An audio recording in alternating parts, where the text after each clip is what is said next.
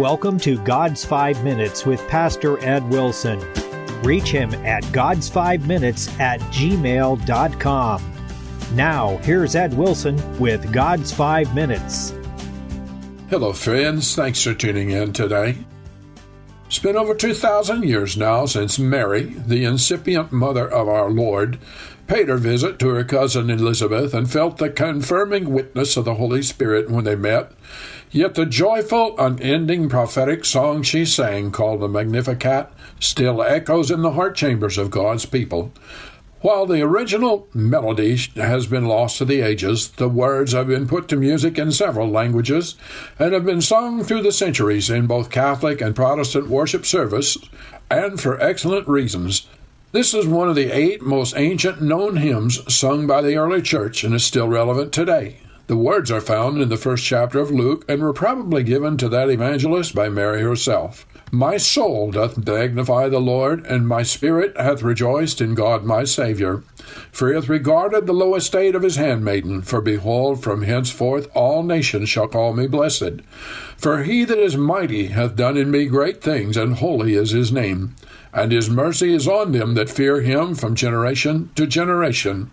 He hath showed strength with his arm. He hath scattered the proud in the imagination of their hearts. He hath put down the mighty from their seats, and exalted them of low degree.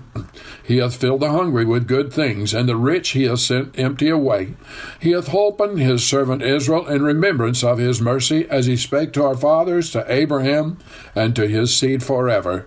This grand message, filled as it is with references to the similar song sung by Mary's long-deceased ancestor Hannah, is without question an important event in the ministry of women in the Christian Church when we properly define ministry as the work of conveying spiritual blessings and spiritual changes from one person to another. Surely if Mary should revisit our world today and offer to publicly rehearse these noble words, as well as enlighten us with the stories of the holy birth and childhood of our Savior, well, she'd find a ready audience. No one knows precisely the age of the maiden at the time the Holy Spirit spoke these words through her, but based on what is known of Israelite customs of her time, she was probably in her early teens. And yet, the language of the Magnificat reveals a knowledge in its few short verses of much of the Old Testament. It contains 4 primary themes. Mary first rejoices that she has been chosen to give birth to the long-promised Messiah, the national and universal deliverer. She gives glory to God for his power, holiness, and mercy. She looks forward to God working through this Messiah to transform the world, and she exalts God because he has been faithful to his long-ago promise to Abraham.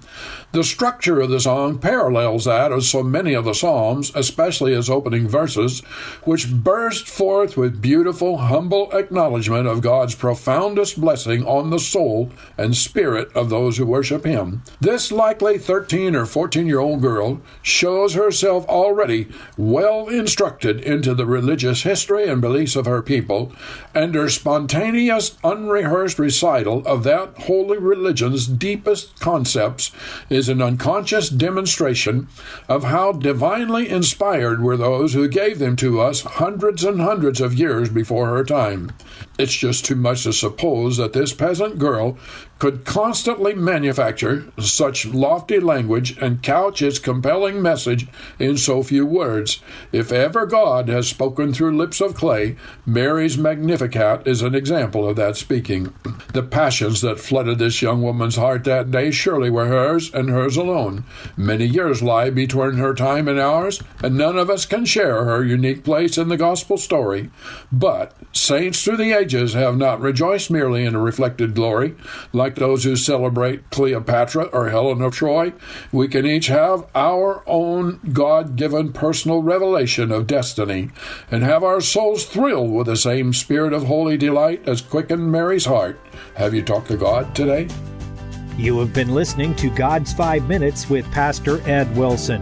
Reach him by email at godsfive-minutes@gmail.com. Tune in next time to hear more encouraging thoughts from God's Word on God's 5 Minutes with Pastor Ed Wilson.